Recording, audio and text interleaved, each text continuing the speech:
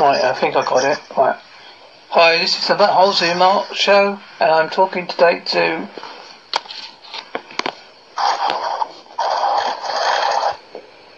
Hello? Yes. Hello, today I'm talking to... Todd Bonner, Detroit Paranormal Expeditions. What is it exactly do you do? Well, Mark, we have a paranormal team based here in Detroit, Michigan, United States, that we investigate a lot of places in Michigan and around the Detroit area, but we also do things around the United States. Some very big locations like Trans-Allegheny Lunatic Asylum, Madison Seminary, Waverly Hills Asylum, to more local places like historical societies, the Whitney in Detroit, the Fort Detroit 6th Precinct building, which is very haunted, that we've investigated quite a few times. We investigate, document, research a lot of the paranormal activity around this area, and quite frankly around the United States. When you do your investigations, do you inform people what you're going to do first? Because I know some people probably might obviously be skeptical when you turn up. We're kind of really been lucky here. I think with a lot of the TV shows now, over the last 10 years, it's made it more of a mainstream topic. Now it's not so, I guess, taboo doing paranormal investigations. So we've kind of been welcomed with open arms, especially with a lot of businesses that want us to come in and actually promote their places being haunted. I guess it draws in more business sometimes. We do run into issues with people that don't really agree with it or don't believe in that type of stuff, which is fine. We love the skeptics too, and we don't try to push what we believe on people. When we do go into investigation, we'll tell people what we're going to do, the kind of equipment we're going to use, the techniques we use, so they fully understand before we do an investigation what exactly we'll be doing, on their property. What's the scariest thing you've come across in your investigations? There's one that sticks out in my mind. It was in Michigan has two peninsulas, a lower peninsula and upper peninsula. In the upper peninsula of Michigan, we did a place called the Iron County Historical Museum. And there was a house on that property that was owned by Carrie Jacobs Bond, who was a famous American composer back in the early 1900s, late 1800s, early 1900s. She had a lot of tragedy in her life. Her husband passed away. He fell actually having a snowball fight with his son, hit his head, and died. Her son eventually committed suicide. So we went to this house, not knowing really how haunted it would be. It was never investigated before. We actually had our K2 meter fly off and hit one of our female investigators in the leg, and it scared us all. And we jumped up and ran out, and we heard footsteps throughout the night and different doors closing and opening, and it was a very heavy feeling, like a presence that didn't want us there. So Jeff and I decided Jeff Atkins is the co-founder, owner of Detroit Paranormal Expeditions with myself. We took a break for maybe 20 minutes, went back to base camp, came back in, sat down. I wanted to man up. I was literally scared. I've never been scared doing this stuff. I've been creeped out sometimes, but never scared. Like your sixth sense kicked in, or your fight or flight instinct kicked in, where you had to get out of the place. So we went back in. We sat down for 4 minutes. We started asking. We did another EVP session and started asking a few questions. And we heard footsteps coming from the back of the house. So we were sitting down in the parlor area, and on a sofa type thing. And the footsteps came from the back of the house towards the staircase, which was by the front door. We could hear footsteps coming closer, and then we heard a big thump at the end of the stairway, and then heavy footsteps running down the stairs towards us. So I jumped up, and we have that on video. It's kind of funny now that I look back at it. It wasn't funny at the time. We jumped up, and we had to run by the stairs to get outside because the front door was right there. That, to me, was something I couldn't keep myself seated. I wanted to stay and see what it was coming down the stairs towards us, but I couldn't. My natural instinct was to get up and run out of there. And we went back there one time since then, and I never did go back in that house. That house especially, the Carrie Jacobs Bond house, was probably the most haunted place I've ever been to in the United States. And it's a little-known place. It's not one of the famous places. It's a little-known, uninvestigated place that we had found, but it ended up being one of the most haunted places I've ever been to.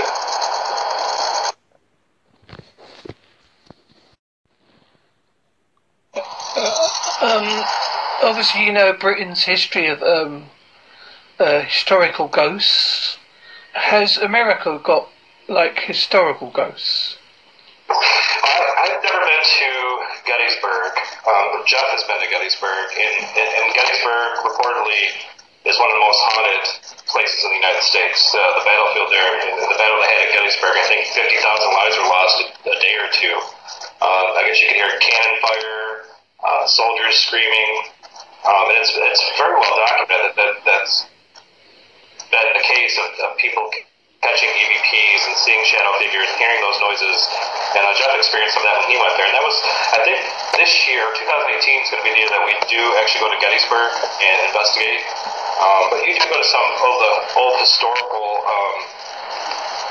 cities on the East Coast. Salem is one.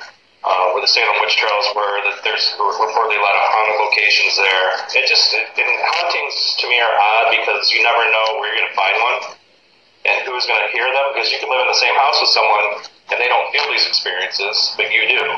And that's the type of things that we try to answer those questions. I mean, it's the paranormal field is such a vast field. There's so many unanswered questions in it. That's what makes it so exciting for us. But we try to figure out why certain people do feel hauntings or have been haunted or see things and other people don't. Sometimes in the same household, sometimes in the same family. So, I mean, that's one of the curious questions that we've always wanted to know. What opens up people to feel these hauntings or see these hauntings or experience these hauntings while other people can't? Is it a built-in natural gift you have? Is it something that you open yourself up to and you allow that to happen? Or is it just some kind of freak of nature type thing?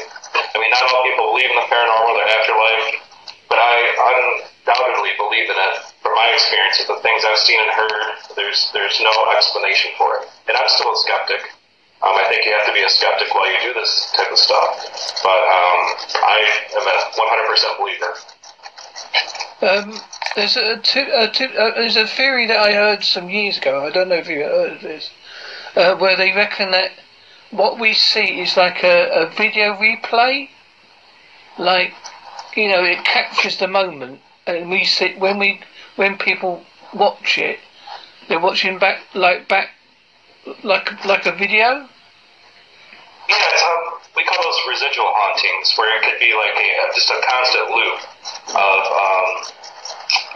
people from the past just constantly doing the same thing over and over, and where you might hear a sentence or a word, but it's not intelligent, it's not answering your questions. But we call those residual hauntings here. When you get an intelligent haunting is when you can actually ask questions and you get interaction back and forth with whoever you're communicating with. And they both happen quite frequently. The residual we find usually happen in a lot of the older homes that, and there's no explanation for that either, why that just happens like on a loop, like kind of like a record player. This is over and over and over and over. Those are kind of odd to deal with because, like I said, they don't answer your questions. You just get bits and pieces of what they're saying. It's almost like they're stuck in that time. When the incident happened or that time period that they're in, that's what you keep picking up. Now, the intelligent hauntings are the ones that are fun. I hate to say the word fun because some people might take that offensive, but it's exciting for us because this is what we like to do. It's our passion. We can actually answer or ask questions, ask them to move stuff, turn lights on, shut doors, touch you. And when those things interact with you like that, we call that intelligent haunting, which is kind of, like I said, kind of exciting to have that happen. I've heard that animals are very perceptive to ghosts, especially dogs and cats. Have you ever come across that? Some of us have animals, a few of us on the team have cats, and we've always heard that. We know that dogs do, especially when we do residentials. We go to the house and, the people start feeling there's a haunting or there's something unsettling there, and the first thing we say is if they have a dog, our dog will bark in the corner, growl at the corner, something's in the corner. We can't pull it away. It'll go towards a certain section of the house and start barking, for no reason when there's nothing there. I do believe that animals have some kind of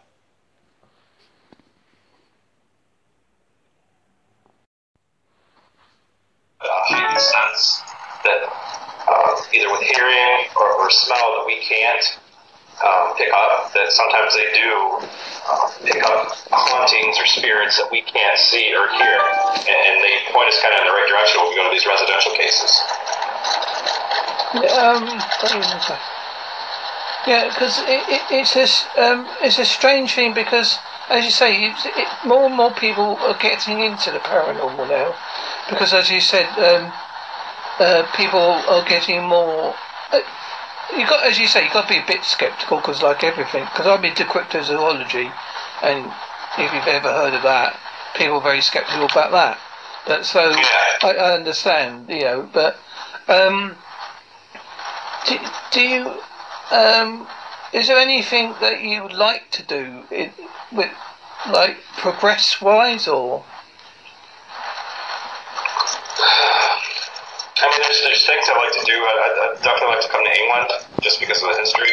Obviously, Scotland and Ireland, some of the castles. We're actually working on some things now to try and get over there in 2018 and do some investigating over there. I mean, there's still so much to do in the United States. This year we've done like 45 investigations. We've stayed fairly busy this year. We're planning on trips to California, Nevada this year. Some of the old gold mining towns out in the desert. We're going to New Orleans this year also, do some investigations. It's reportedly one of the most haunted places in the United States also. So I mean, there's places I'd like to go do this as a full-time job. I have a full-time job. This is like a full-time job for me, but it's it's more based on love. We love doing this, so this is our passion. I think that's the best way to do it. Would you like to promote anything, like your website or YouTube or anything like that? We're on Facebook, Twitter, Instagram, YouTube. We're under Detroit Paranormal Expeditions. We have a website, DetroitParanormalExpeditions.com. We actually have a Snapchat too that I'm not real familiar with. Some of the younger guys use the Snapchat, but we have Snapchat. We're all over the place. We do a lot of live investigations on our Facebook page to kind of show it, and we have a lot of fans and followers from the UK. They like seeing some of the stuff that we do in the States. So when we do our live investigations, it really does well. Our last one, I think we had 21,000 people watched it live. That's cool. So, we take it right into the houses we go into. The last one we did was an old farmhouse here in Metro Detroit. And that house is actually going to be on Paranormal Survivor on Destination America. So we try to show people what we do, get people to interact, and we'll sit there and answer questions, and we're open with everything we do. We like to interact with our fans and followers as much as possible. Yeah, that's why I contacted you, because as I say, I'm into quite a lot of things, and I find if you don't talk to people that who do what you're interested in, you can't find out more. No, that's why that's a good thing about this field.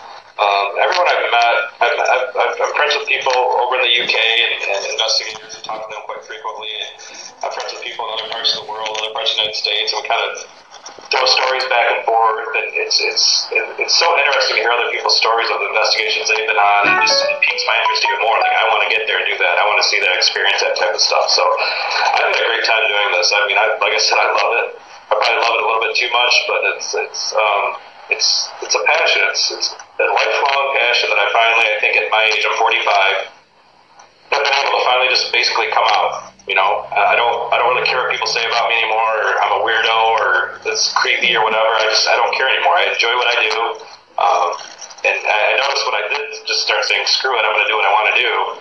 More people started, oh yeah, we love what you do, and we follow what you do, and so it's been interesting. It's been a eye-opening experience, to say the least. Oh, that's been very interesting. I appreciate that you've spent some time and doing this for me. I shall send you the links once I've done it all for you. Okay, I appreciate it. Thank you very much, and hopefully I shall look at your shows and that at some point. Yeah. Also, like I said, we're going to do another one, I believe January 5th, at an old mansion in Detroit. Another live investigation, and we've set the camera.